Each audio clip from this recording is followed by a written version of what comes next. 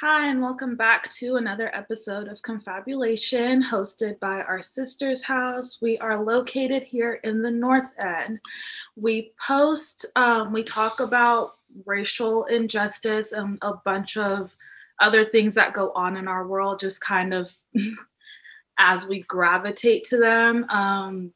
We post every single Wednesday, and I just want to give a shout out to one of our main community partners, Landers Coffee. We would like to see them grow and become the new Starbucks. They have been great supporters of us. They have basically put us up front and helped us find a bunch of other community partners. They have been very wonderful, and they actually are located just below our sister's house. Please go check them out. Check out their Instagram and grab some coffee from them because they are amazing. Today we are going to be talking about domestic violence and religion, and we have an amazing guest speaker, Pastor Crystalline Westbrook from Auburn Academy. So we're just going to start out by kind of getting to know Pastor Crystalline. If she wants to do a quick introduction. Sure. Yeah. Thanks for having me. I'm Pastor Crystalline, or PK, as my students have called me. I've been in youth ministry for about 20 years. Worked 12 years at Rio Linda Adventist Academy down in California, and with youth pastor as well. And up here, I'm vice principal for spiritual life at Auburn Adventist Academy. And I just love young people. I just love the authenticity, no BS, and always constantly just living the real life. And that's something that I truly believe in as well. So yeah, it's great to be here. Thank you for taking the time to come on here. So what influenced you to get into the work of youth ministry? You said you love the kids, but what spoke to you? Yeah. So I actually took a year when I was in college. I took a year and I was trying to go overseas and do something super exciting. And then those doors just kept closing, what I thought was exciting, And I ended up going over to actually Gem State Academy and was the assistant chaplain there. And for a year, and I loved it. I was like, man, I would do this for free. And I could get paid for this. Awesome. I really didn't want to go into ministry as a female, just because I knew that a lot of people were going to be upset with it. And I was going to rock the boat a lot. But at the same time, I was like, you know what? I mean, this is the thing. At the end of the day, what did it was a pastor doesn't define me. I define what I will be as a pastor. And I don't need to fit in any kind of box. I'm just going to be myself. And the title pastor will go with that for some people. For some people, it won't. I'm just going to use the gifts that God has given me. So I really felt it early on. And then I was like, okay, I mean, if I get a job out of college, I guess that's the telltale sign. And I did. So I worked with public school kids actually for about 3 years in Nevada, and then went to Rio Linda Academy. Well, so how long have you been at Auburn? I think you said 3 years. Yeah, so I'm just starting my third year there. So we're still kind of newish to the area, but love it. I've got a 2-year-old son and a 5-year-old daughter, and they love it up here. We've actually been running from the fires in California. Santa Rosa 3 years ago, actually today was the Tubbs fire that took out Redwood Adventist Academy, which was also where I was working at the time. And then I grew up in Paradise, California, which many people know was kind of wiped off the face of the map almost 2 years ago next month. So I kind of joke, maybe it's an evil joke, but I'm like, watch out, guys. Fires follow me. No, not really, but I don't think that's going to happen up here. It's a little more wet in this area. Hopefully, yeah, not, right? Yes. You mentioned that you're rocking the boat, especially being a woman in ministry. So I'm just kind of wondering if you could let's talk about why kind of the church, views women as, not super favorably, in ministry, and kind of, what do you think? Do you see, you're leading a change, or what's kind of the progress that is being made for, women in ministry right now? Great question. Yeah. It seems like there's progress and then there's not. It's kind of like 2 steps forward, 1 step back, or maybe 1 step forward, 2 steps back, depending on how you look at it. I've had people tell me I'm going to hell. Wow. These are church people. And if you're familiar with the Adventist theology, it's like, wait, I thought we didn't believe in that. And like, hell, like hell's a place right now. Right. How will I go there? I was accosted at a wedding. So I did a wedding for a former student of mine. He begged me to do his wedding, and I had to get out of camp meeting and everything to do it. And this was down in San Diego, and his 2 parents work at the GC level of the church. And it was really bad. Like at the reception, his mom was not only verbally accosting me, but physically. So like grabbing my arm, telling me I lied. I'm like, what are you talking about? And I just kept trying to walk away, saying, look, this is your son's wedding. This is not the way you want to remember your son's reception. But she would not let it go. And just the hatred. And she would get in my face and just look into my eyes. And so finally what made it stop in that situation was I was like, why are you treating me this way? Because this was a former parent of where I worked. So it was weird. It was a interesting situation. And, she went off with like, you have an agenda. I was like, actually, I don't. Your son really wanted me to do your wedding, or his wedding. So that was a tough one. So just different things like that. And what the beautiful thing that kind of came out of all that is I really stopped caring what people think. There's kind of a death to like the system, if you will. So like, I don't answer to people, and I answer to what God has called me to do. So with some of that hate and stuff, it's like, it hurt at the time, but I think now it's at the point where it's like, whatever, like, hey, you're crazy. If people tell me stuff, it's like, all right, I mean, you got your freedom to think whatever you want. But at the other hand, and the other thing that's also unlocked me to do is be super vocal, and because I don't really care. And so like social justice issues have always been really important to me. But then, being able to feel it in the sense of sexism and gender discrimination has given me a voice from that perspective, as also with, being able to get up to the mic and speak on behalf of girls that can't speak. And so it's a growth. It's kind of interesting that the church a lot of times seems to be mirroring the nation. And so it'll be interesting to see next month what will happen. Right. I am so sorry that has happened to you. And it's also shocking. And I don't know why it's shocking, because we know how race relations are in the church. So, but I never would have put the two that women were being treated and discriminated like that. Wow, that is a lot to take in. Thank you. Does that hatred just stem from tradition or things that the Bible says, or where does that kind of come from? Yeah, great question. So I actually did a study. One of my professors in college was really brilliant. I was really annoyed at the time, but he's like, hey, you need to study out history, biblical, and spirit of prophecy standpoint of women in ministry before you graduate. This was my senior year. And I was like, that's not fair. The boys aren't doing this. Like, why do I have to do it? So I ended up doing it because I had to. And what that ended up doing, though, was it actually solidified in my mind that there was nothing wrong with what I'm doing. So really where it comes from is a huge misconception. There's two rules of thought. So there's one rule, which is this headship theology. I don't know if you've heard of it. So it's basically the man is the head of the home. Mm-hmm. And so many people then make the interpretation that the man is the head of the church, but it's clear in Ephesians 5 that Christ is the head of the church. It's a totally different relationship, but people, they don't make that connection. So they think, well, the man is the head of the house, so therefore only a man can be a pastor or the head of the church. But Christ is the head of the church. And we know this, right? Like, this is a verse we heard a lot. Christ is the head of the church, and the church is his bride, which means both of us, both men and women, are the woman.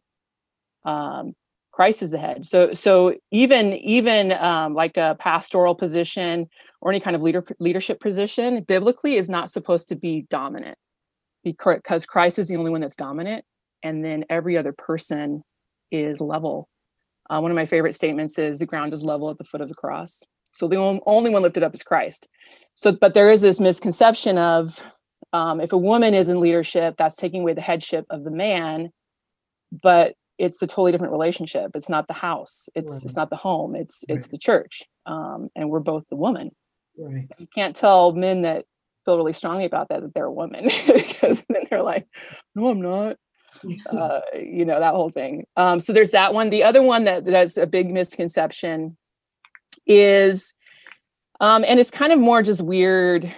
It goes off of like, there's a lot of fear, I think, of women are super strong, or they're witches with a B. And if you give them power, it's just going to lead to other things that are going to take us down a path of craziness, which is an interesting theology when you follow that, because are you saying women are sinners just merely for the fact of being a woman? If you're saying that it's going to open the door for a lot of other like sinful practices to come into the church.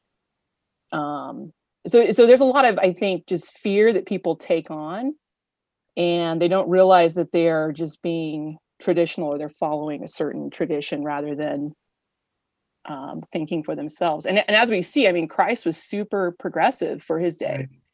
And he uplifted all minority groups, including women, and having women in his entourage he did. Was huge.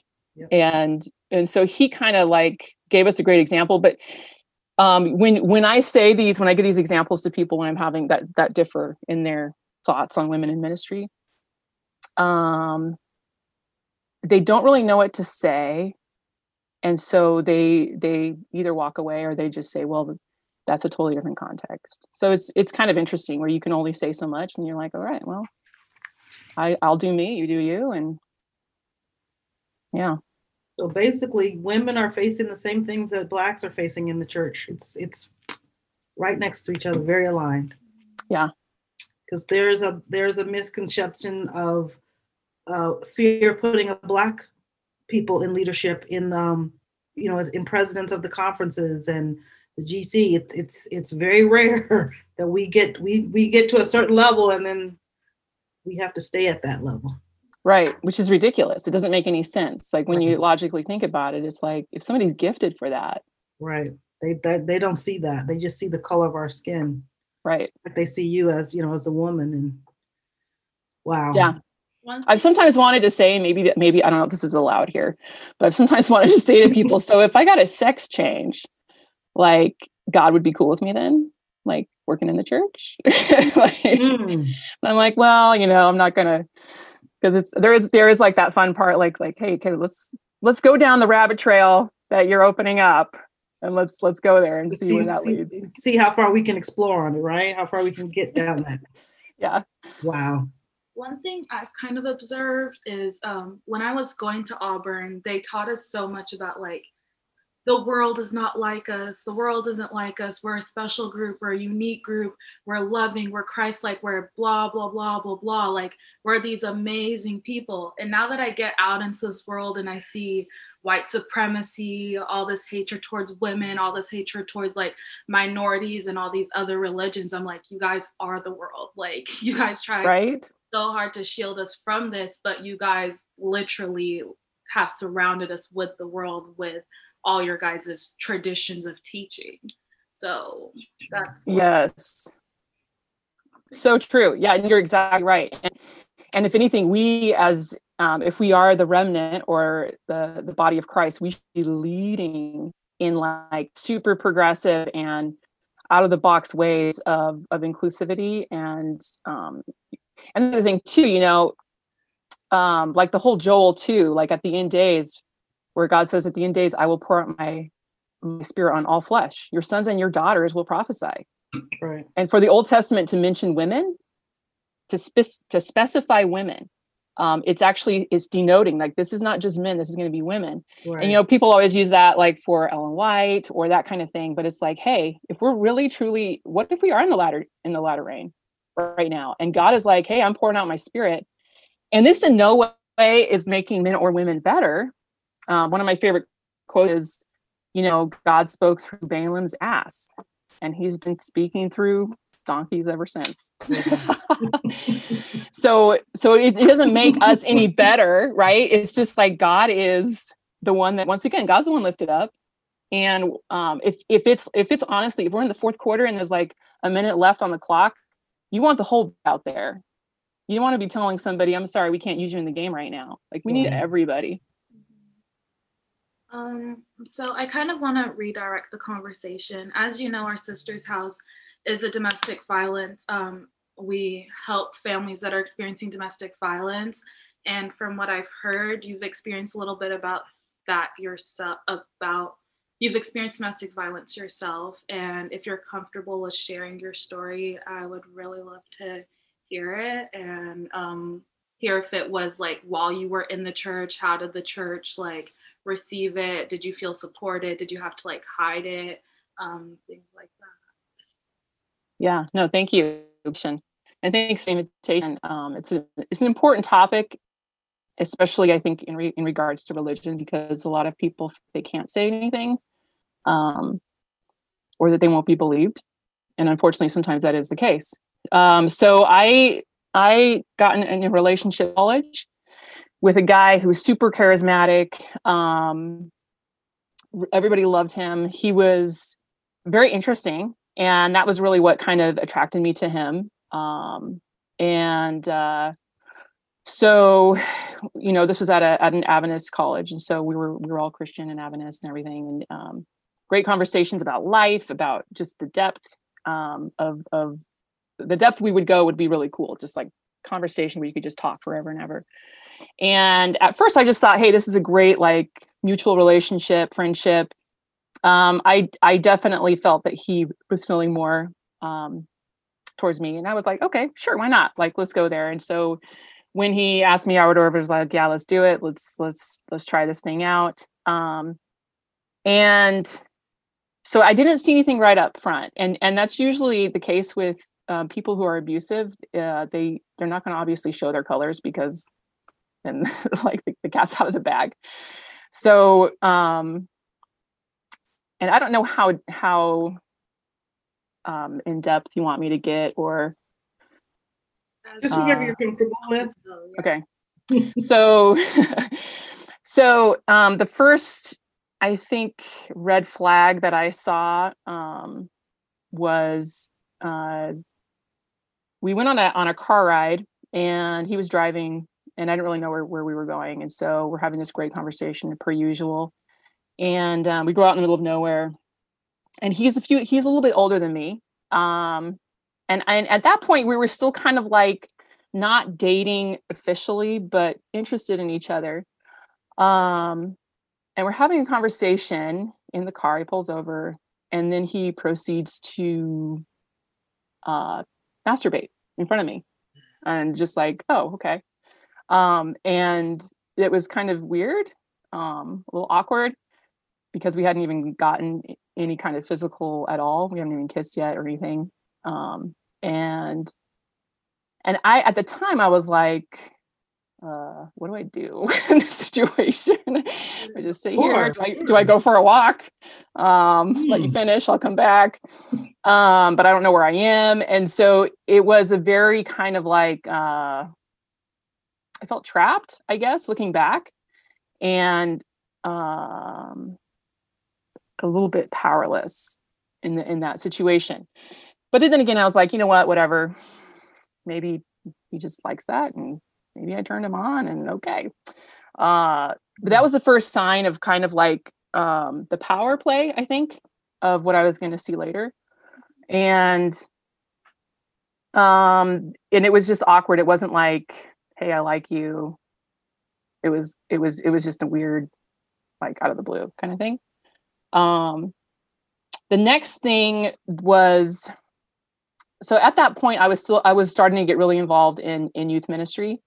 And so I would go and do week of prayers and stuff for different schools and academies. And so I was at a week of prayer. And a lot of you guys know, like after a week of prayer, like people want to talk afterwards. So we would have like a phone conversation set up that, hey, call me when you're done or whatever. And, sometimes after the meetings, they would go really late and students would want to talk after. And every single time I would get to my phone, and there was like 15 to 20 messages of him just like berating me, cussing me out because I disrespected him, because I didn't call him when I was supposed to.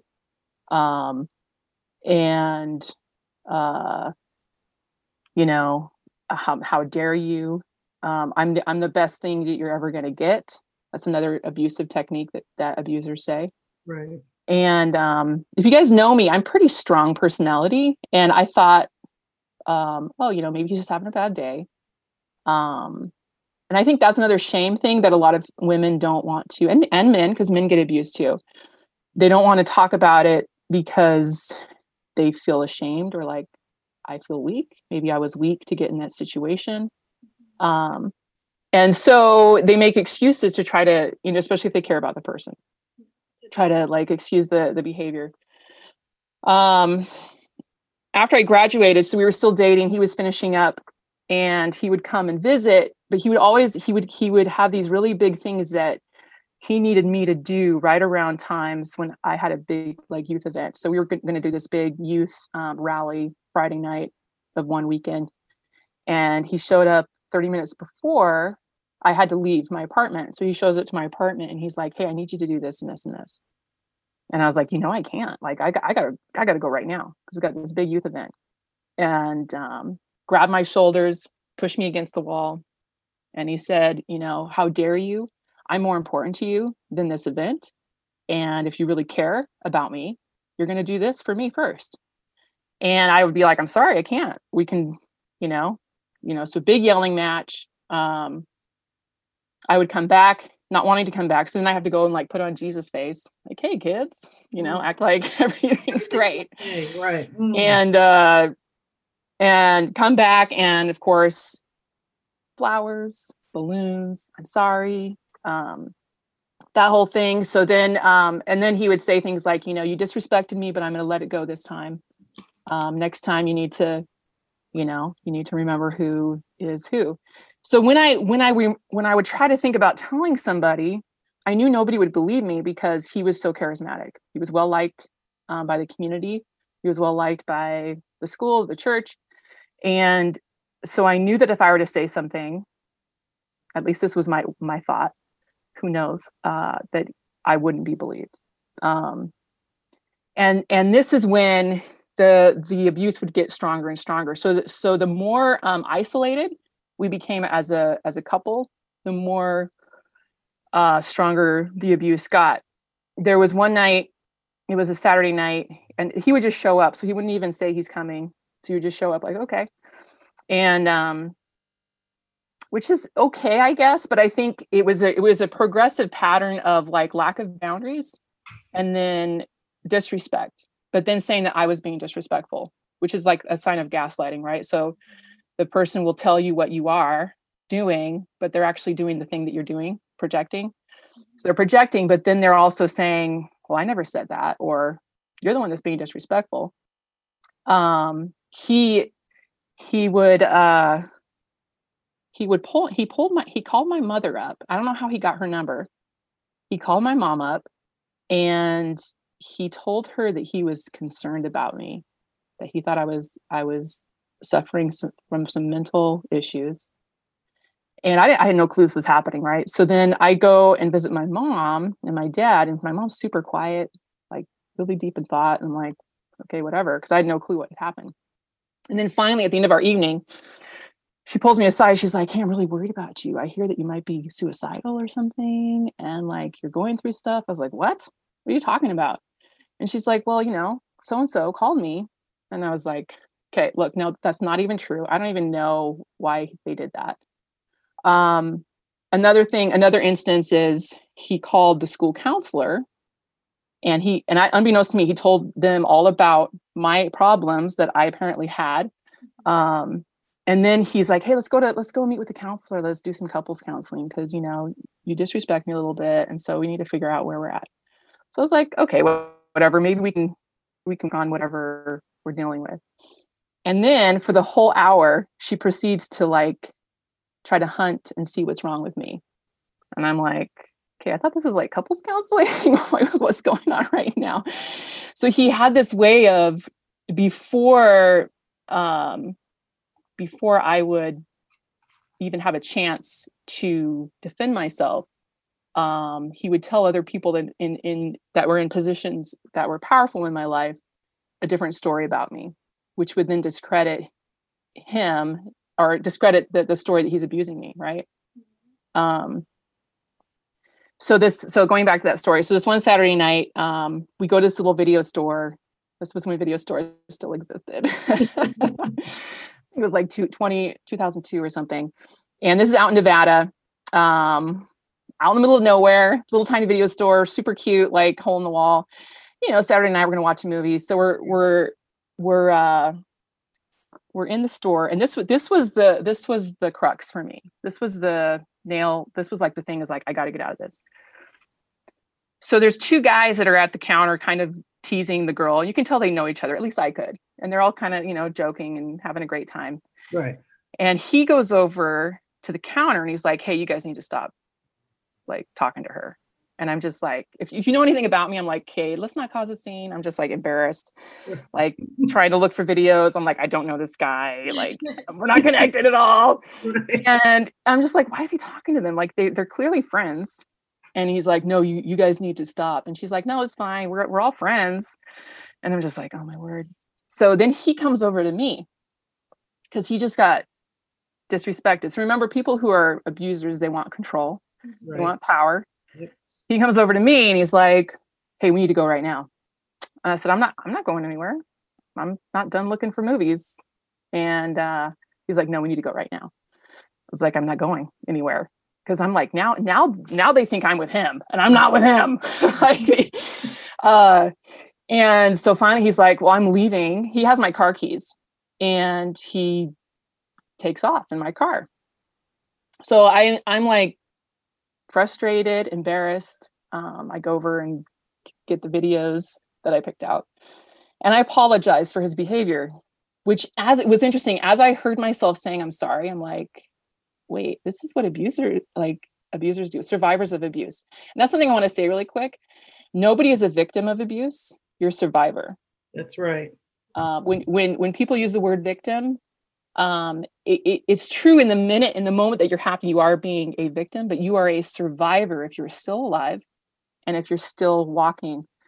And I think there's a huge difference in that wording. It is. Yeah, we're trying to separate that because it's also re-victimizing to keep calling them victims. Yes, yes, exactly.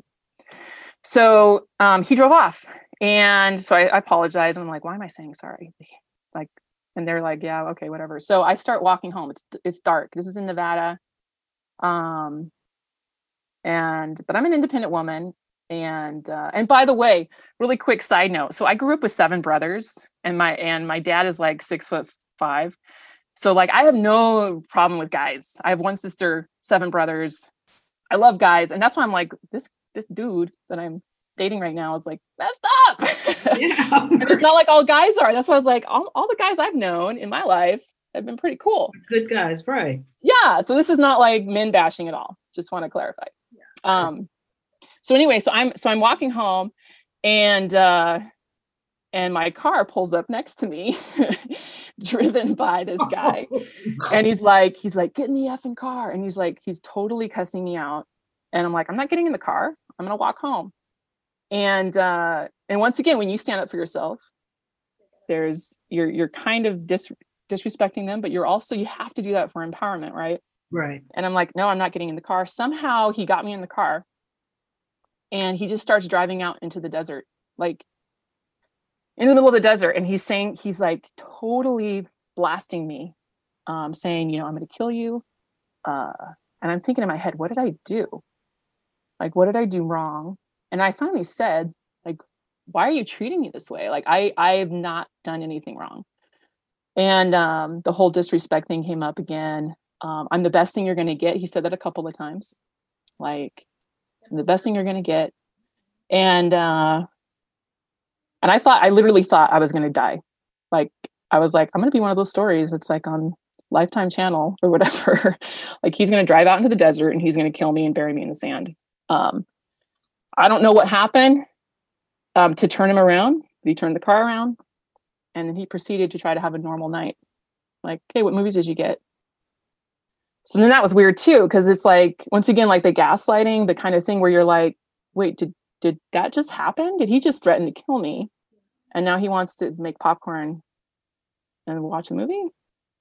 And so that was the beginning of trying to get away from him. And that's one thing I just want to say too, like for anybody who might be in a similar situation, it's your head tells you that you got to get out, but there's something weird psychologically that happens where you feel kind of stuck. You feel, because of maybe the isolation, or you feel there are parts that you're like, but I kind of like it when he does this. And remember the overabundance of gifts. At the very beginning, he would say things like, you're the most amazing woman. And so you'll kind of remember that, like, I think that's still true.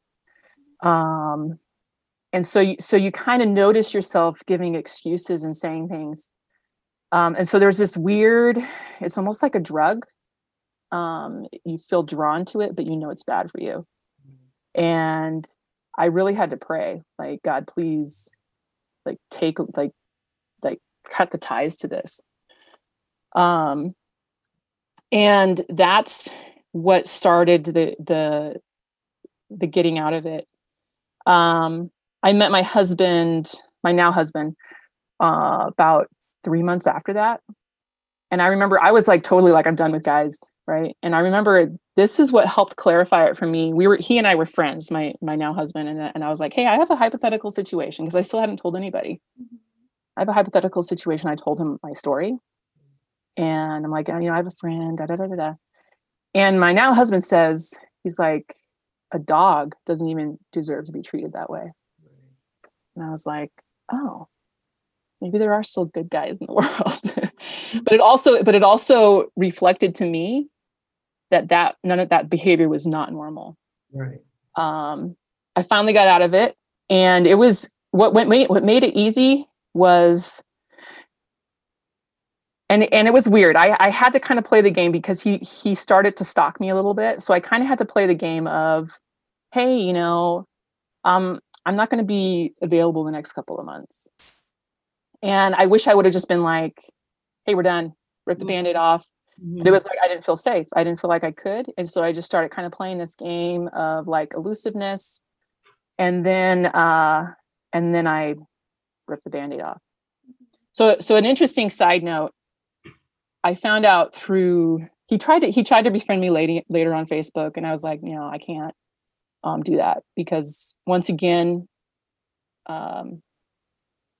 the abuse that somebody has over you, it's triggered when you see their name, or when you see things in the news, or when you like when those church people accosted me at that wedding. Right. Like it's that same feeling. And so in a sense, I'm kind of thankful for that experience, because I'm able to now notice right away, like, abusive person right here. But but I found out a few months ago that he passed away about a year ago. I was wondering if you knew what had happened to him. Wow. Yeah. So he apparently died of the flu. And I didn't know about it. And I found out kind of through the grapevine. And it was it was the weirdest thing, you guys. It was like, oh, he can't hurt me anymore. Right. But also kind of feeling sad, but also like when those memories get triggered, it's like, but he's dead, but those memories are still very much alive. So have you been able to, I know that he's gone now, but before that, was there ever any closure for you, or was it just kind of like a little scab? Yeah. I really wanted him to be like to realize what he had done and like apologize Mhm. and go and like be punished. But it was kind of like he never saw what he did. And that's the other thing too, like people who are gaslighters or who are narcissistic, they're like, I didn't do anything wrong. Right. And I think that's the most enraging thing, because they did. And you can see that even in the church and systems in the church and in schools, where you're like, no, this happened. And I'm like, well, no, it didn't. Yeah, it did. And it's not right. And so basically what I basically had to do is like, he's crazy, because I think it is a form of mental illness. Yes. I agree. And he did send me a Facebook message once that said, hey, you know, because we weren't friends on Facebook, but you know how you can still send messages to people. And he was like, hey, you know, looks like you're having a great life and I'm happy for you. I'm sorry if there's anything I ever did to hurt you, but I don't think, you know, I think what we had was good. And no acknowledgement. See, that's yeah, that's the harm when people are hurt. It needs to, you have to acknowledge, you know, you have to confirm and make people feel validated that your pain is real. So yeah. And that's the other thing. Exactly. And that's the other thing I want to say too, is another excuse I gave myself. So I gave myself a couple of excuses to stay in the relationship. One of them was maybe he's having a bad day. Right. Another was maybe I did something. Is there something I did to trigger it? And another one was, and I think this is more common than we realize, was, well, the abuse I'm experiencing is not as bad as ... So he never full on punched me, right? He did throw me against the wall. He did verbally and emotionally and spiritually abuse me. So there's sometimes excuses we can make of like, well, you know, it's not as bad as. And so then we think, is it really abuse? And I think that's a way too, that especially as women, we really try to, is this just another thing I just need to put up with in order to survive in life, right? Even if we don't want to outwardly say that consciously. And that's the other thing too, you know, for women who are like, how did I get myself into this? Because I did ask myself months after I got out of it, I'm like, how did that even happen? And this is something I want to say to any women or men. My brother was in a really, really bad relationship with his wife, his ex-wife. So it also happens to men. It does. Yep. Too. And I think it's harder for men to talk about. Yes. But one thing that I realized is when it's all about control for the abuser, it's all about control. And so when they see a woman that is either strong, that they feel like needs to be put in her place, or maybe she's, you know, oh, she's so friendly. And so I think there is a stereotype that it only happens to weak women, and that's not true. Right. In fact, I think most of the time it happens to women who men see as targets to control and put in their place. I agree. And so there's a lot of stereotypes, a lot of like, ooh, we gotta, you know, that I think keeps women and men from speaking up. Mm-hmm. I wish I would have said more now that I look back. But honestly, I don't know who would have believed me. My mom did after I told her, like, this, what? And she felt bad. She's like, I'm sorry I took his word over yours. Mm-hmm. But that just shows how good he was.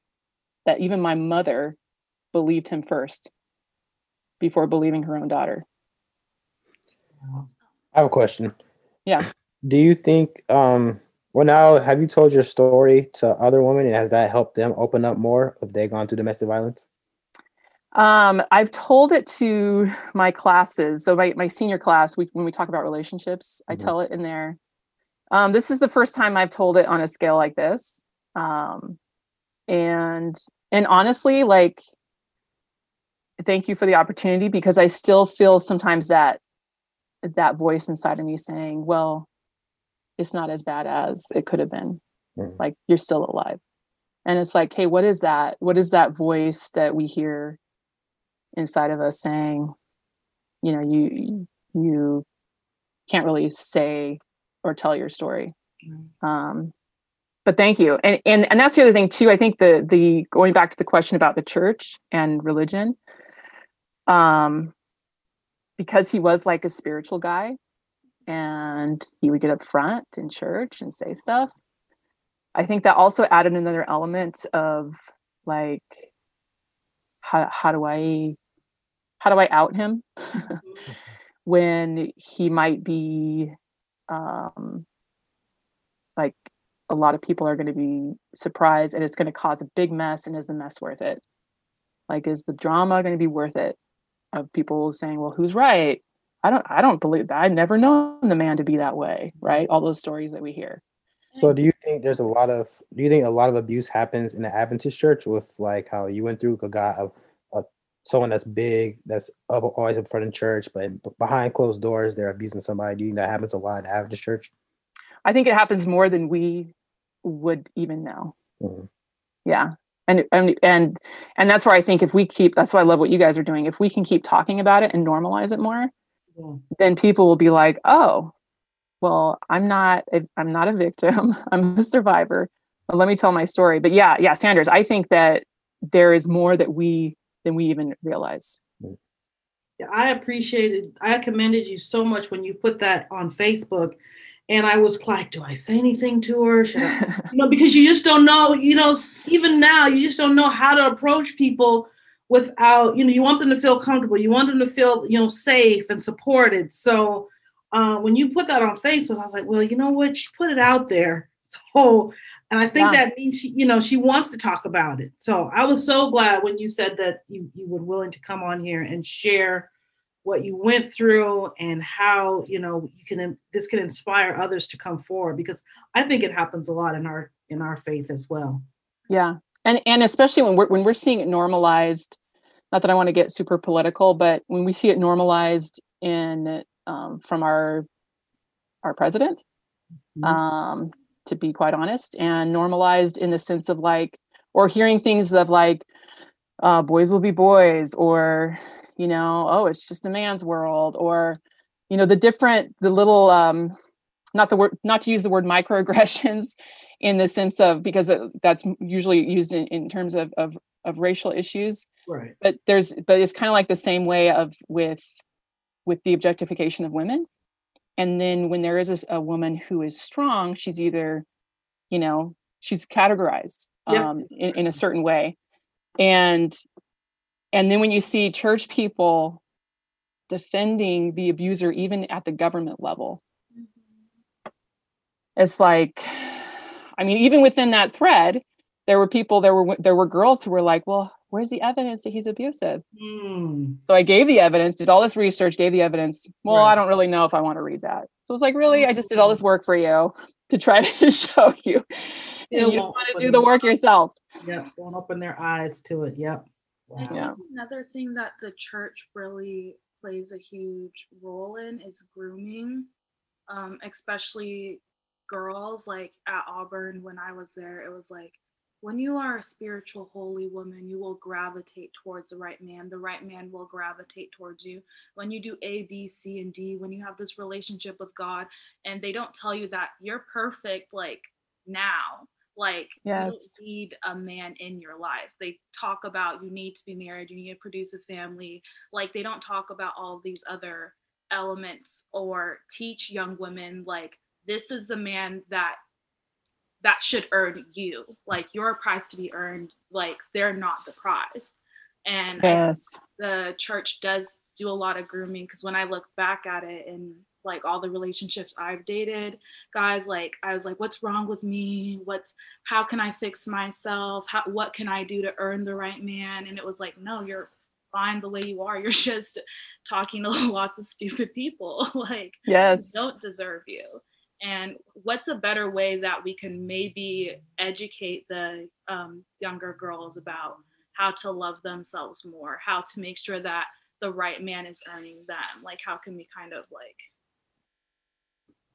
Yes, I love that question. And you're so right. You're so right. I think for one thing that I've really noticed, and I even see it with my own daughter, like I sometimes get worried when she's really into like fairy tales, because it's like, I think even in that age, it can start of like, oh, my Prince Charming, and a man will be the one. Yeah, a man will be the one that will make your dreams come true, and you're going to be working in the house, and he's going to come, and he's going to have a gold slipper or a glass slipper, whatever, blah blah blah. And so I really have like tried to get her to watch things like Moana and Frozen, right? So it's kind of showing women, like female empowerment, right? And I love even the Frozen story, just because it's showing like the man, Kristoff, ends up being even in Frozen 2 is like, yeah, go and do your mission. I'm gonna wait for you here. You go and do your thing. So little things like that. But I think in terms of like the school setting and in the church, like give women the same opportunities you give men. Like ask the girls to get up and give a sermon. And then give and not like a girly topic. Like if they want to talk about whatever, like let them talk about whatever. And I think that the men too, like my brother, who's a poet, even talks about gender stereotypes towards men. He's like, when I'm in a group of guys, the guys are only talking about sports. And am I going to interject with like, hey guys, I wrote a poem last week, right? He feels like he can't because he get made fun of. So it's like, even with men, there's these gender stereotypes of that we have adopted from society, I think really unconsciously. Mm-hmm. And like even the whole thing of like boys can't cry. And I think women have kind of picked that up too a little bit. My son cries, and he's much more sensitive than my daughter. My daughter's like, I don't want to cuddle. I want to go and like take on the world. Cool, you go do that. My son's like, can we just cuddle and read a book? Sure, let's do that. Right. So I think that there's so much on both sides, both men and women, where we can just empower them to be who they are in their core, and then just celebrate them and yeah, be yourself. Like you don't need a man. And exactly like you were saying, Joy, like you don't need to dress a certain way, or it starts even young. Like, when girls are just sitting normal, like a normal person does, like, honey, cross your legs. Like, why? Like she's just comfortable. She's just sitting, cross-legged. Like, no, honey, you can't do that. Cause why can't she do that? That's how a human being sits. So there's little tiny things that I think start really young. Yep. Of,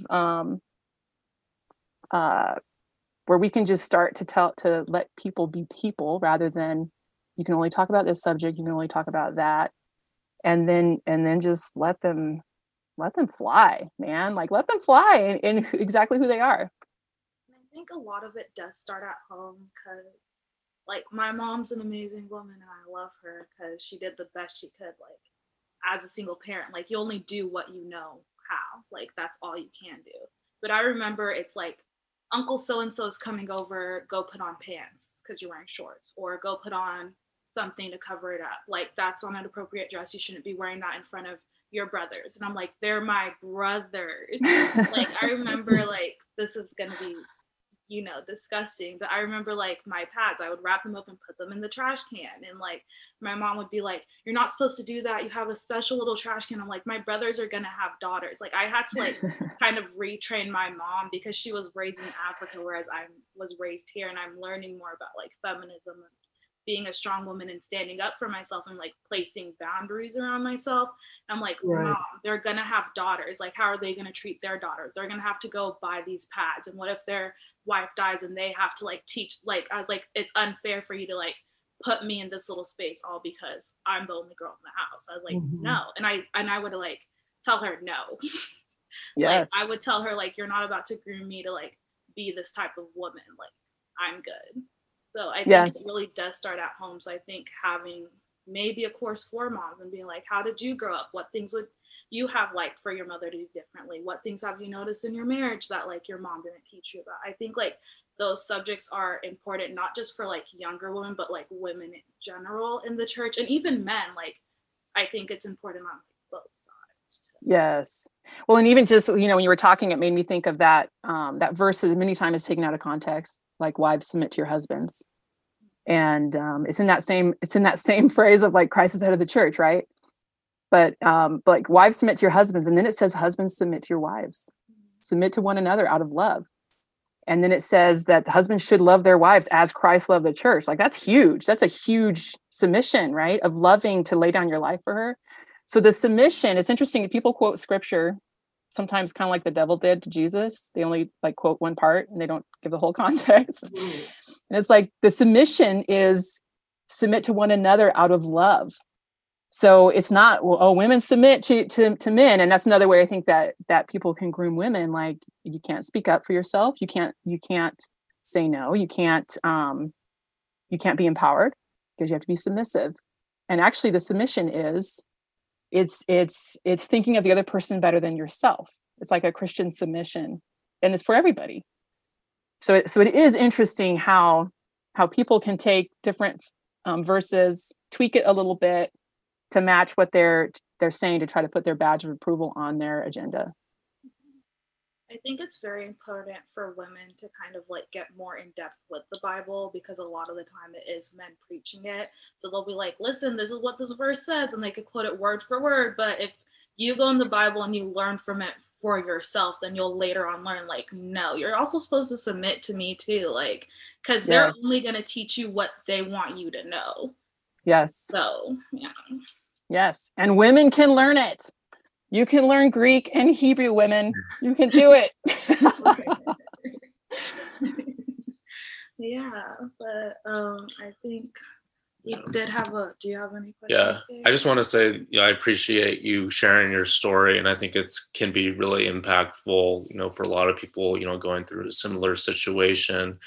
But as far as like churches and, religious organizations go, domestic violence seems to be kind of swept under the rug a lot. What do you think is the best way for, churches or religious organizations to support, members who may be experiencing, domestic violence or abusive relationships? Yeah, great question.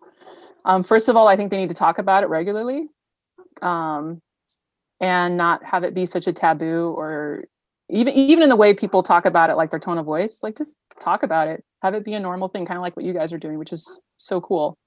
And I think the more it's normalized, it's like, oh, this is just like, why can't it just be like, hey, I want to go to a cooking class, right? Why can't it be at that same level of normalcy of like, hey, we're going to talk about domestic violence for a month this week or this month, and come to our weekly small groups. We're going to talk about what it looks like and how to avoid it, So I think just normalizing it and not having it be such like we're going to talk about domestic violence, it's kind of like you can hear the music coming in, the lights get low, and everybody's looking at each other like, who in here is being abused? Right. Like, let's just talk about it like at a level where it's just, hey, this is something that happens. And then in doing that, I think the more it's normalized, then people will then start being like, oh, hey. And the second thing is, if a church is being abusive, there's lots of other churches that you can find. You don't need to stay within a church that's being abusive. That's kind of the cool thing about having a lot of different congregations. If something is abusing, it's not, and this is something the role of the survivor can sometimes do, like, oh, I can fix him. I can make it better. And sometimes members do that with a church. Like, if I just stay in here, like, maybe I can make it better. And maybe you can, but if you can't and you're just getting abused, go and find another church or start one. One of my favorite quotes is, instead of complaining about the church you've experienced, become the church God dreams of. Like start one. Right. The disciples did. Yeah. You start a church, because I would go to your church. I've actually thought about it. This has I honestly, just speaking to you has really opened my eyes about the church, because you're the most liberal pastor I've ever met. And thank you. That is a compliment. Yes, it is. Since birth, their age group needs. Yeah, they need a church. The pastor can accept them right where they are, you know, not afraid to talk about social justice and women and gender discrimination. These are all the things that they want to talk about and still, you know, maintain that relationship with the Lord and not feel judged and minimized and, oh, you're just a millennial. You know, they don't want to hear all that. Yeah, right. I literally have left my church and I've been struggling with God because I connected God and like the members together, like, and my pastor. I was like, well, if this is how he's gonna act, and he keeps saying that he's like, you know, God's biggest fan. I'm like, well, I don't like, it just didn't make sense to me. Like, because I talked to my pastor about racism and he had a total impact where it was like, why wouldn't you tell me that this was going on at that school? Why were you guys even still going there? Like blaming us. And I was like, I'm coming to you to help like find a solution and you're making it about you. And he turned it around and made it her problem and her fault. And then he turned around, blamed it on me. And I was like, I'm not going to be a part of this. And then when I went back to church, because I found another church and my grandma was like, please come to potluck. So I went to potluck and he hunted me down. He like chased me down in the church because I would not talk to him. And he's like, you're not about to disrespect me in my church. And I was like, yeah. I was like, form of abuse right there. Right? Yes. Yes. Trigger. Yeah. Yeah. I like ever since then I've just been struggling so hard with like my relationship with Christ because people made Christ to seem non-progressive, and now that I've kind of been like reading the Bible and studying it more for myself and not taking it like for other people's words, it's kind of been like, well, actually the members of the church are making Christ seem one way when that's not who he is. And it was like Pharisees, like everyone's a Pharisee like around me in this church, like. So yes, you're exactly right. And what's interesting is like they're breaking one of the commandments and it's going to surprise them which one they're breaking. So, you know, the whole like don't say OMG commandment, like, you know, taking the Lord's name in vain, it has nothing to do with OMG. It's taking on the name of Christ, right, and then acting like you're not Christ, like taking the name of the Lord in vain. You're taking on like, oh, I'm a Christian, right, but then you're flipping it and you're not even acting like a Christian. And so it's interesting that it's much easier though to not say OMG. Let's just keep it there. That's much more clean and controlled. No, it's not talking about that. It's talking about living out what it means to be a follower of Christ. So I for one, in saying, yeah, I'm sorry you've experienced that. I believe it though, because I've experienced it too.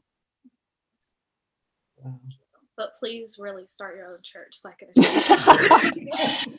No, seriously, I've wanted to. Like I've had this desire of like, you know what? You know, because at times I sometimes do feel like I'm still a part of an abusive relationship in many ways. And that's why I think finding a local church that is not, because that's where the power is at the local level. right. But yeah, if we can't, it would be fun even to do like start a little house thing every once in a while, like a house. Or do it on Zoom like a lot of people are doing right now. Right. That's a good idea. A lot of churches, a lot of meetings, you know, during the Sabbath, during those hours on Zoom where. That's a great idea. And have like real talk, right? Real talk, yeah. Yeah. Because I personally name a bunch of people that went to Auburn and they're struggling with their relationship with Christ because of the same similar things I said or that I experienced. And it's hard for them to find like a pastor they can actually trust. And I think that you'd be a great pastor that they can trust and open up to, especially open that door back to Christ that a lot of them have closed. Yeah.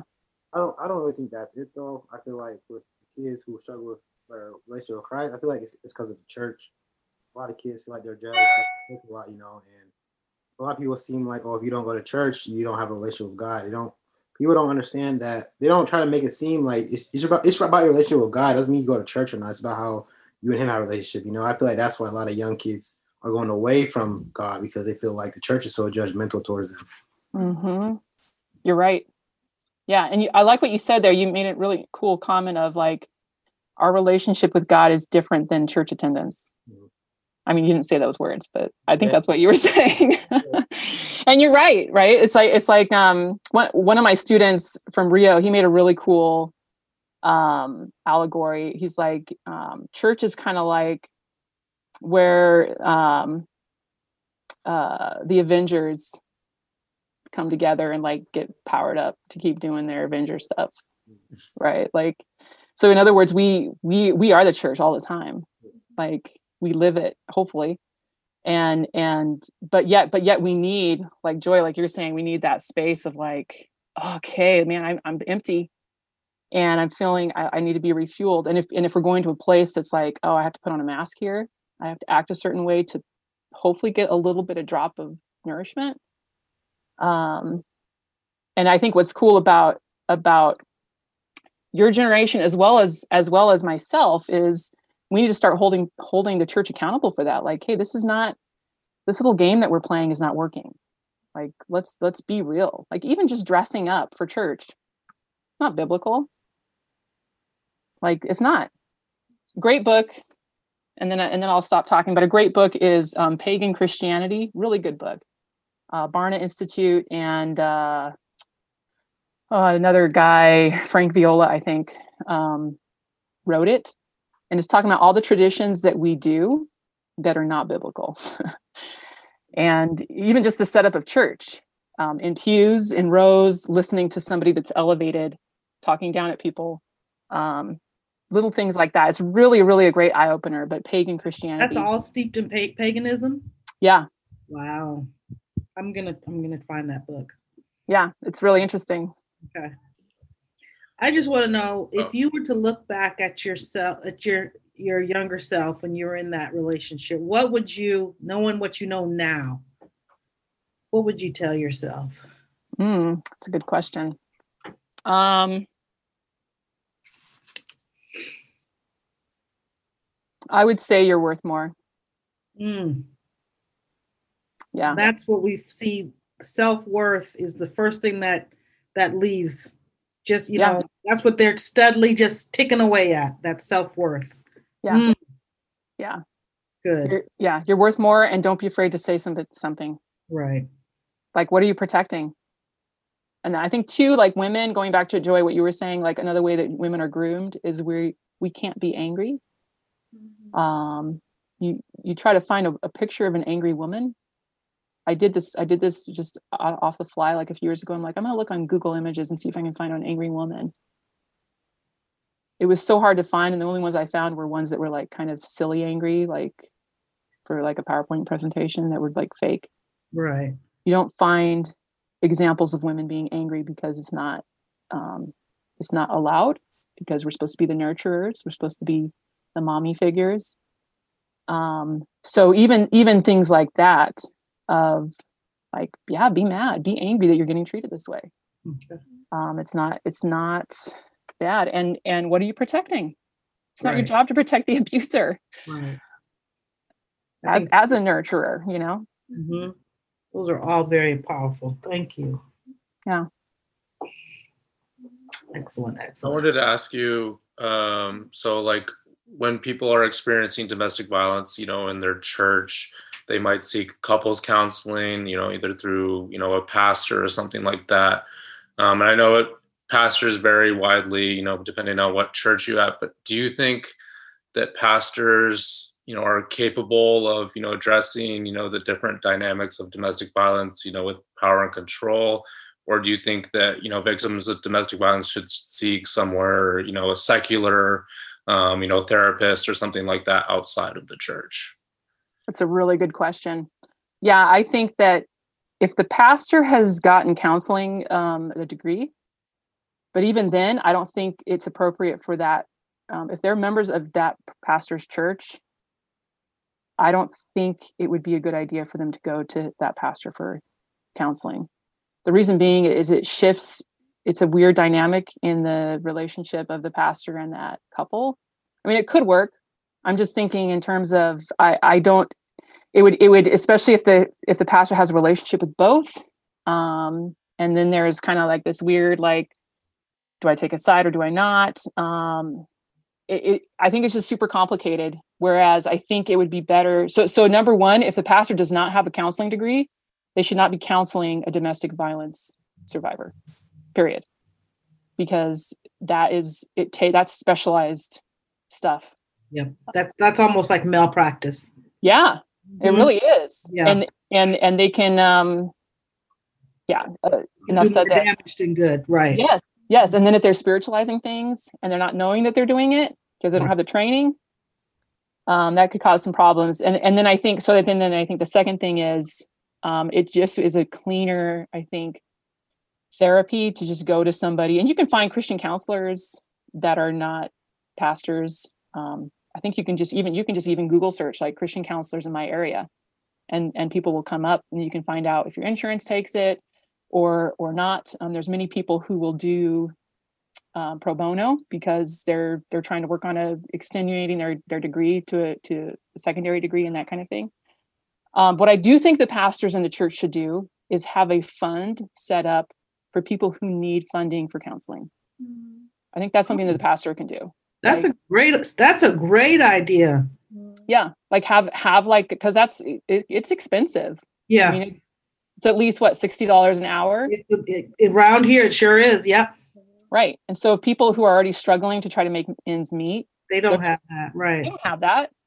And if you had to do it every week, like that's what that's hundreds of dollars in one month. And I believe survivors need at least 8 weeks of therapy. At least. I agree. Yeah.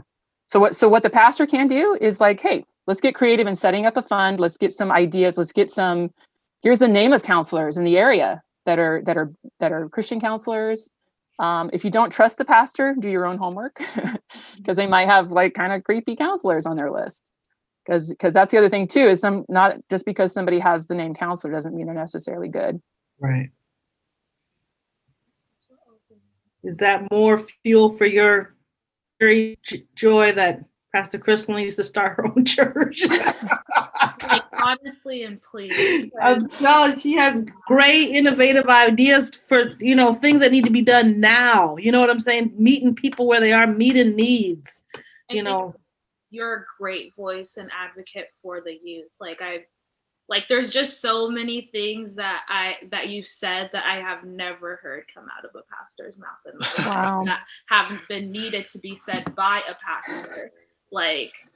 That's crazy. I'm like, I wonder how you all three of you were at Auburn at the same time. I wonder how your experience would have been different if you had Pastor Crystalline on campus for you all. I would have really into social justice as well. So I think a lot of things your experiences might have been better. Yeah. From while I was at Auburn, I don't think I even heard of, in a Bible class or a pastor even speak about a social justice issue once. That didn't even occur. It was always work on yourself. You need to be better. And it was like, I think that's another thing. It's like, that's why a lot of kids at Auburn, I've kind of made this observation. Yes, they go on to be doctors, but like kids in public school go on to be like Bill Gates and Steve Jobs and all of these like great people. And it's because they don't have this pressure of, remember, you need to be perfect. Remember, you need to be perfect. Remember, you need to be perfect and you need to be praying and you need to be doing this and this and this and this and this. So they don't have all of that pressure. Whereas like a lot of kids in Auburn are like struggling now to get into their careers. And on top of that, Auburn didn't provide such great resources for them. It's because we had remember, you need to be perfect. And on top of that, get into a good career. So a lot of them end up breaking down. Mm-hmm. And that's one thing I've personally noticed with like my journey from Auburn. Yeah. It'd be cool if you guys came and like did like cause you're local and like came and talked to the kids. And just like gave them that perspective of like, you don't have to be perfect.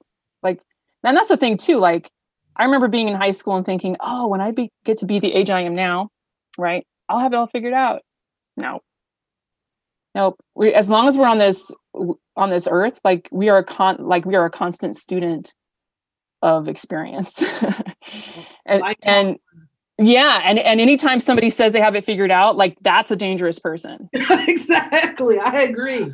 Yeah. Yeah. Looks like you don't need to learn anything else. Yeah, no.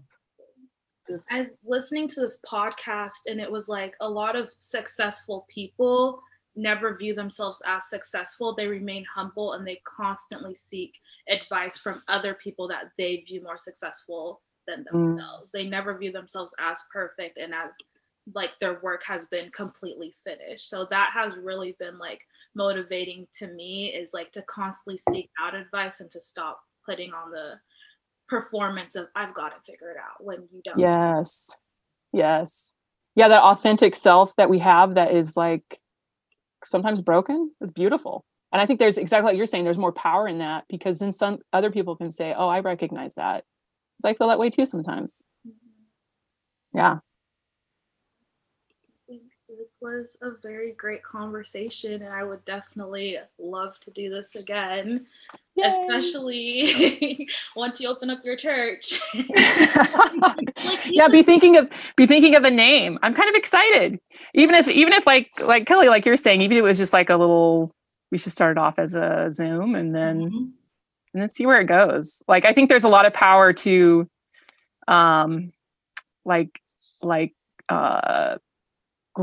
groups in homes, right? I do too. Small group study or whatever. Yeah. And I would be there too, because when I first met Pastor Crystalline, when you called me that day, we were going back and forth on either Facebook at first. And then when I got to talk to you on the phone and just see how you're just so down to earth and real and candid and still very spiritual and Christ-like, I was just like, I really like her. I really do. So I've enjoyed getting to know you. Thank you. And just to give you guys feedback too, it makes me sad that social justice was not an issue, because I truly believe that in order to be a true follower of Christ, we have to be meeting people where the issues are. Right. And that's why personally, social justice, like, and for people who want to politicize it, whatever, if that's what you want to do with yourself, go for it. But right. It's not, it is like life and death, humanity. And even people who are like, well, I'm pro-life. Okay, if you're pro-life, then what are you doing for the kids that are in cages down at the border? If you're pro-life, what are you doing for people who are getting shot in the streets? You can't just be pro-life and then somebody's born, you're like, hey, you're on your own, right?